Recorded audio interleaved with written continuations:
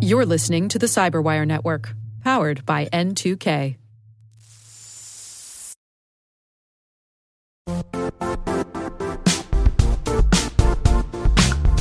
And now, a word from our sponsor, Zscaler, the leader in cloud security. Cyber attackers are using AI in creative ways to compromise users and breach organizations. In a security landscape where you must fight AI with AI, the best AI protection comes from having the best data. Zscaler has extended its zero-trust architecture with powerful AI engines that are trained and tuned by 500 trillion daily signals.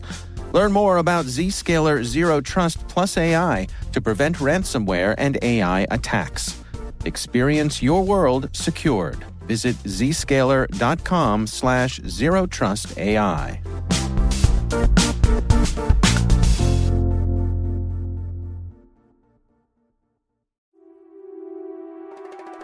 Hi, and welcome to Spycast, from the secret files of the International Spy Museum in Washington, D.C.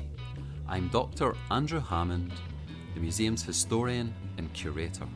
Every week, Spycast brings you interesting conversations from authors, scholars, and practitioners who live in the world of global espionage. If you have any questions, comments, or concerns about Spycast, or if you want to suggest someone who might be a good future guest, email us at spycast@spymuseum.org. Also, if you like what you hear, and even if you don't, please take a minute to review us on iTunes and whatever platform you might be listening from. We're always looking for ways to make Spycast better, and you can help.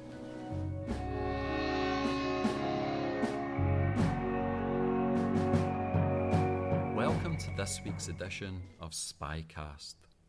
This week, we're looking at intelligence and analysis in the National Football League. So this episode was originally released in January 2011, so it comes to you from our vault.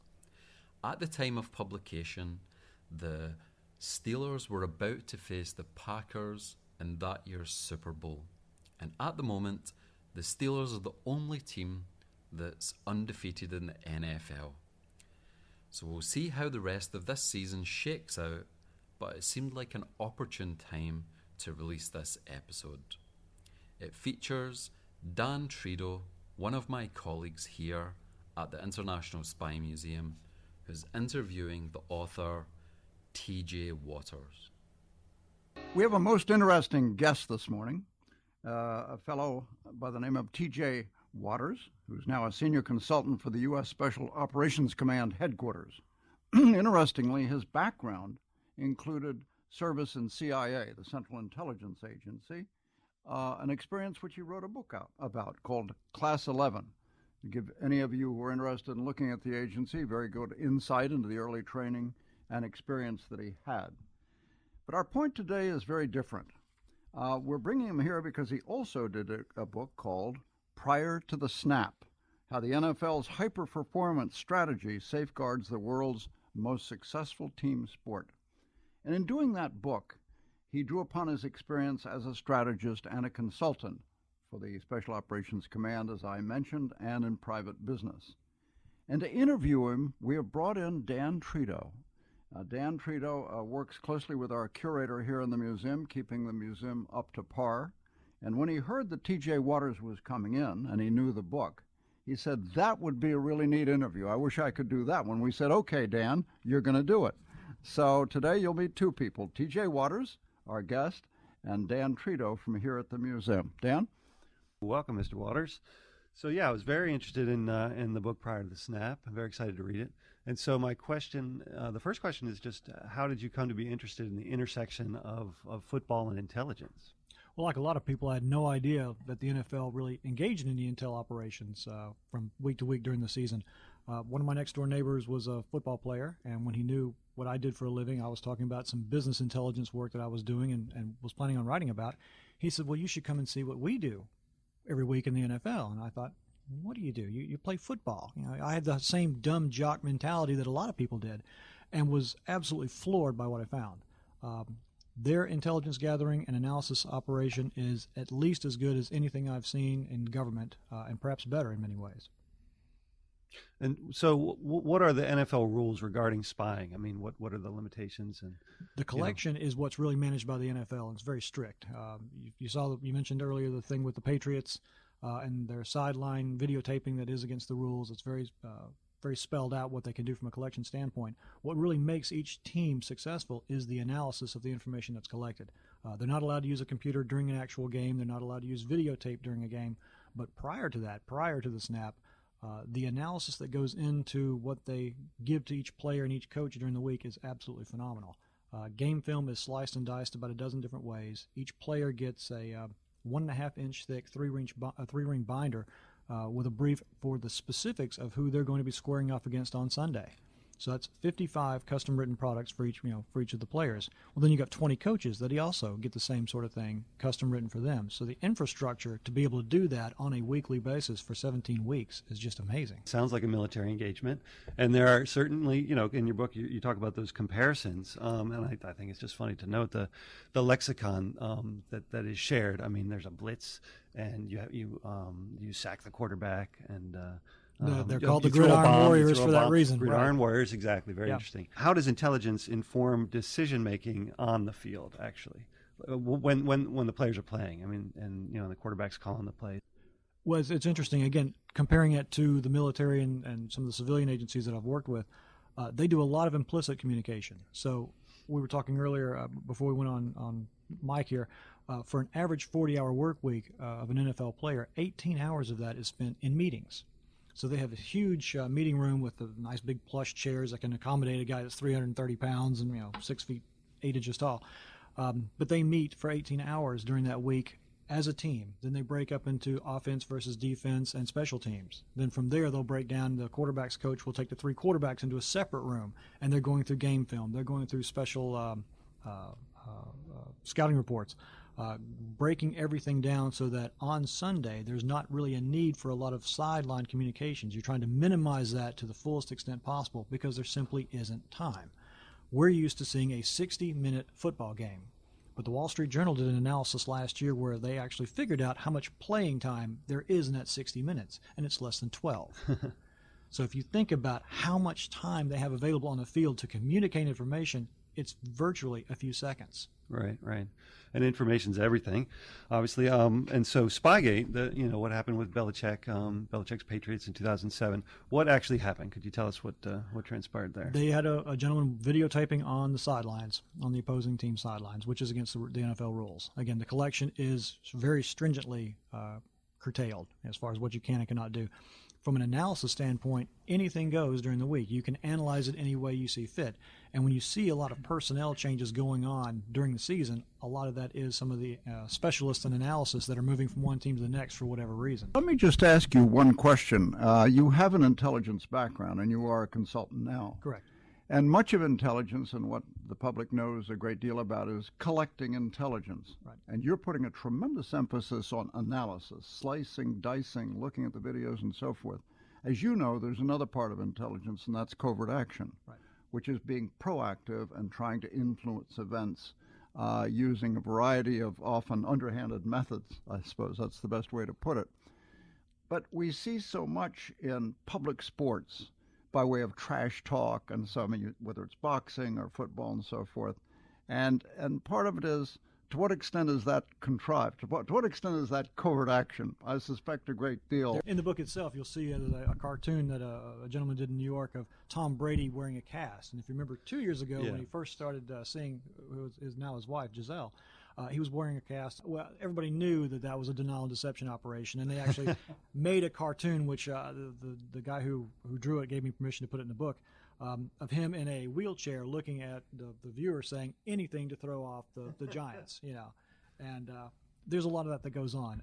We even see it in the college game, and what's interesting is how much the college and pros move stuff back and forth. So you see not only coaches that move from team to team across that juncture, but you also see a lot of techniques. And you mentioned denial and deception and covert action.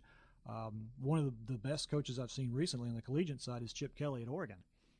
If you remember during the season, the big placards they were holding up that are split into quads, big four-square thing, and they'll have various pictures in each of the quads. There'll be a picture of Sir Isaac Newton, and there'll be an apple and a plus sign and some other nondescript thing that they're holding up on the sidelines, and it drove the competing coaches and players crazy trying to figure out what that was, and then it started showing up on the news as well. The sportscasters are trying to figure out, what the hell is Chip Kelly doing with that? And it did exactly what he wanted. It made them hesitate. It made them slow down their analysis to a point where his hurry-up offense could react to changing conditions much faster than his competition, and they were undefeated all the way to the BCS championship. Well, back to the Tom Brady thing and that kind of misdirection in football or in any sports. I mean, do you think it's cheating? I mean, there's a gray area there, or is it just that's the way the game is played? I think that's the way the game is played. Okay. And business does the same thing. Everybody complains that Apple doesn't put out a whole lot of information about their new product development. Why would they let their competition know about it ahead of time if they don't have to? Right. And they don't have to. So everybody's breathlessly waiting on the next new development. The NFL is doing the same thing. Their innovative spirit week to week is absolutely phenomenal during the week, because whatever one team develops, the rest are going to be copying within 2 weeks. Well, in terms of coaching in the NFL, I mean, I find it interesting. Again, I'm going back to the military comparison. I mean, essentially, a coach is like a general, and that they are effective insofar as they make their players believe in them and in I don't know, their strategies and stuff. Could you talk about that a little bit? I mean, how does a coach, how do they do it? How do they actually will their players to behave in a certain way and to believe in their strategies? And that is the only word to use, is you've got to make them believe. Down in Tampa right now, the Buccaneer head coach is Raheem Morris. He's the youngest coach in the NFL. So you think about that for a minute. Most of his players are older than he is. They make more money than he does, and yet he's the one in charge. They have to believe that this younger guy that makes less money than they do as a superstar player can actually take them where they want to go. And he's able to do that. His first year went very badly, but he went from being a quality control coach to being an offensive coordinator to being a head coach within 48 hours. That's quite a leap, from being the guy who writes the Intel product to being the guy who's working on the how-to operational side to then being the strategic puppet master. That's quite a bit to absorb. And he went through, 3 defensive coordinators, 3 quarterbacks, 2 offensive coordinators, and 1 defensive coordinator in his rookie season as a head coach. This past season, they had 10 wins over the season. Much better numbers. And the Buccaneers have retained him for another 2 years. We'll be right back after this.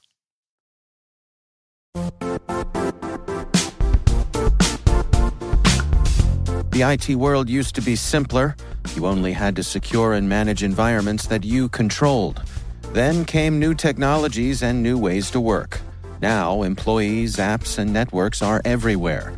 This means poor visibility, security gaps, and added risk.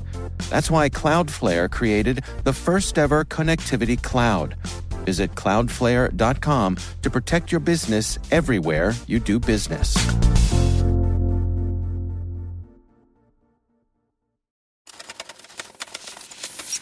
And so in your book, you talk about Colonel John Boyd, who's not someone that I was familiar with, prior to reading the book.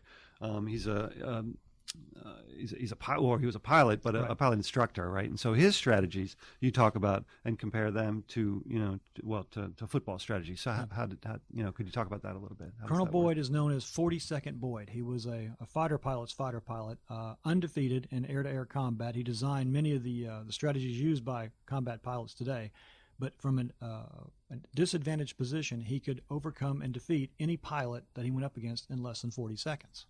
Now, that's a lot of brave talk, especially even among pilots who are typically Type A personalities to begin with. And the guy was undefeated all the way through his career until he retired. When he retired, he came back and helped design the new F-16s and new F-18s that we're flying right now, based on some of the ideas he had about how combat should be done. What his real specialty was is called the OODA loop. And you're probably familiar with that. It is a way of getting inside your opponent's decision-making so that you can react faster than they can to changing conditions. And when we talk about combat, it's changing conditions. One of the old jokes in the military is that no military plan ever survives first contact with the enemy. Football is no different. And when football coaches apply some of his methodologies to the discipline of playing a game, if they can get inside that decision-making cycle of their competitor, they typically come out ahead. I wonder, since you've come from a field in which you do strategy consulting, management consulting, and so forth, right. That term OODA loop I have heard up I've heard also applied to management matters. I wonder if you could just expand a bit on that for our listeners, what it means and how you understand it works. Okay. OODA is observe, orient, decide, and act. 4 quick steps. And again, you're trying to get inside your opponent's ability to react to changing conditions. So again, denial deception that you mentioned earlier comes into play there. If I can slow down how you're going to make decisions, if I can put something out there that's going to confuse you or confuse your staff is going to give you bad information. Well, that gives me more time to operate. And again, we see a lot of companies doing this nowadays. When High Performance, the business book came out, there was a lot of questions about that. Well, how would a publicly traded company put out disinformation that wouldn't run afoul of the SEC? There are ways of doing it. Most of them didn't want to go into a lot of gory detail with that with me for the obvious reasons. But you can see how some companies are very good at delaying certain pieces of information. They may not misdirect you, but they'll simply delay you getting it, which is also a legitimate tactic. And those that do that typically have better turnaround times, faster decision making, and their leaders are not having to give explicit guidance to their staff. The staff know what the boss wants. They don't have to go in and check, hey, sir, we need this question answered. We need this decision made. They know how to act on the boss's will and the boss's strategy because they've had that level of communication with them for days, weeks, months, whatever it is. They can act without needing to get permission because they know what the boss wants. And again, a football team does that very well because that's part of the planning that they go through during that week. So they don't need to run to the sideline and ask a coach, gee, what do you want us to do with this next series? They know what he wants done because they've been talking about it for the prior week. Businesses that do that tend to have products out there that are better, faster, cheaper, whatever the metric is.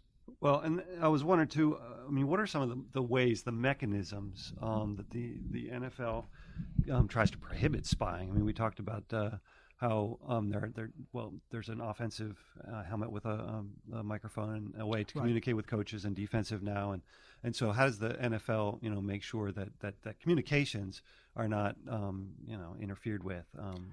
Well, if you note during a game, you'll see 2 helmets that have a little green dot on the back of them. The NFL manages those helmets. So there's one for the offense, one for the defense, and they'll have 2 helmets backed up that are under lock and key with an NFL official on the sidelines, making sure that those are not monkeyed with. They'll test them before the game starts, and if there's a problem with them, they'll switch them out during the game. It's 256-bit encryption, so pretty solid. It can be broken, but it's not easy, and it's not fast, and they do tend to monitor it. But the communication going on during a game itself is just phenomenal. There's the guys up in the press box, they're talking to the coaching staff on the sidelines. You've got the coaches talking to the guys on the field by radio. You've also got a lot of hand signals going on from the sidelines to the field. And then you got the quarterback trying to give audibles and give instructions to the offensive line. And now on the defense side, since they're wearing a radio now as well, the defense captain is also giving instructions on the defensive side all the way up until the last 15 seconds when the radios are cut off and the guys actually have to go up to the line, square off, and the play runs. But it is an enormous amount of information moving back and forth right up until the last second because everybody's trying to make a last-minute adjustment, and that's what you see going on in the field. And when the quarterback sees, okay, here's how everybody's taking their stance, he'll do a last-minute audible, and then the play starts. And we were talking earlier about how the massive amount of communication that goes on. It's pretty hard to process. So there are psych tests given to pro players to sort of test that they're capable of dealing with this. They go through the same psychological exam that special operators go through. Right, and people have asked me, well, I can't figure out why my favorite player went so low in the draft as opposed to some other guy that quote is not as good. Well, that other guy might not be as good at throwing or running as fast or whatnot, but the psych test reveals he can communicate much faster. So this is important not just for a quarterback who has to take the information from a coach on the radio and then communicate it to the offensive line, but also for the offensive line players and on the defense as well, to take that information, interpret it very quickly because you only have a few seconds, especially in the context of what you spent the past week studying on game film and talking to your coaches about and practicing on the field and applying it with like 3 seconds to go before the snap. It is just a really unusual way of determining who can communicate well and who cannot. And that really affects where players go in the draft, just as it affects who gets picked up for a special operations team and who does not. They may be the best shooter, but if they can't communicate effectively, then you're going to get somebody zapped. And on a football field, you're going to get somebody tackled when you want to have a better play. So what about intelligence with other sports? We talked earlier about baseball, but I'm wondering about, is it as prevalent as football in soccer I don't even know what, but do you have any experience with that? Not that I've seen, no. I think the reason football is as successful as it is, and it's the most successful team sport in the world, is because of the intelligence being so integrated into their strategy every week. You take the best team and the worst team, you cannot predict with any accuracy who's going to win that game and by how much, because both teams have been able to prepare so equally to combat each other. You may have much better players, but if mine are sneakier or faster and I know how to apply that appropriately, I can still beat you. And it's just fascinating to see what some of these guys come up with to do that very thing. And that's why I think, and we just had the playoffs this past weekend, could anybody have predicted who would win those? Not that I saw. And, the commentary that's been coming out today, just in the papers here locally and I'm sure nationally, everybody's kind of scratching their head. Hey, how do we get to this point? Nobody thought it was going to be these two guys going to the Super Bowl. Well, and so, are you going to make your pick? Who do you think's going to win? I'm going to lean toward the Steelers. I'm going to lean toward the Steelers. Yeah, me too. I like the Steelers. I'm curious, one of the things that, as you well know, intelligence services have always valued in the past is documentation. So if you can steal the documents, WikiLeaks is a form of that because it's leaking what was in real documents produced by real people, right. Dealing in diplomacy and intelligence.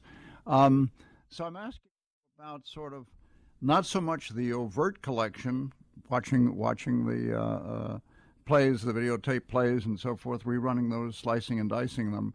Has there been much evidence of sort of attempts at hacking? You mentioned the two helmets, for example, use an encryption, or even trying to get a hold of playbooks. And, of course, players are moving around all the time between different teams. Now, I don't know how much that would affect it because presumably every year they're trying to change to a degree, but that is sort of documentary intelligence. So absolutely. Could you comment on that? We talked about this actually earlier. A playbook for an average team is around 600 pages that they have to memorize during the preseason.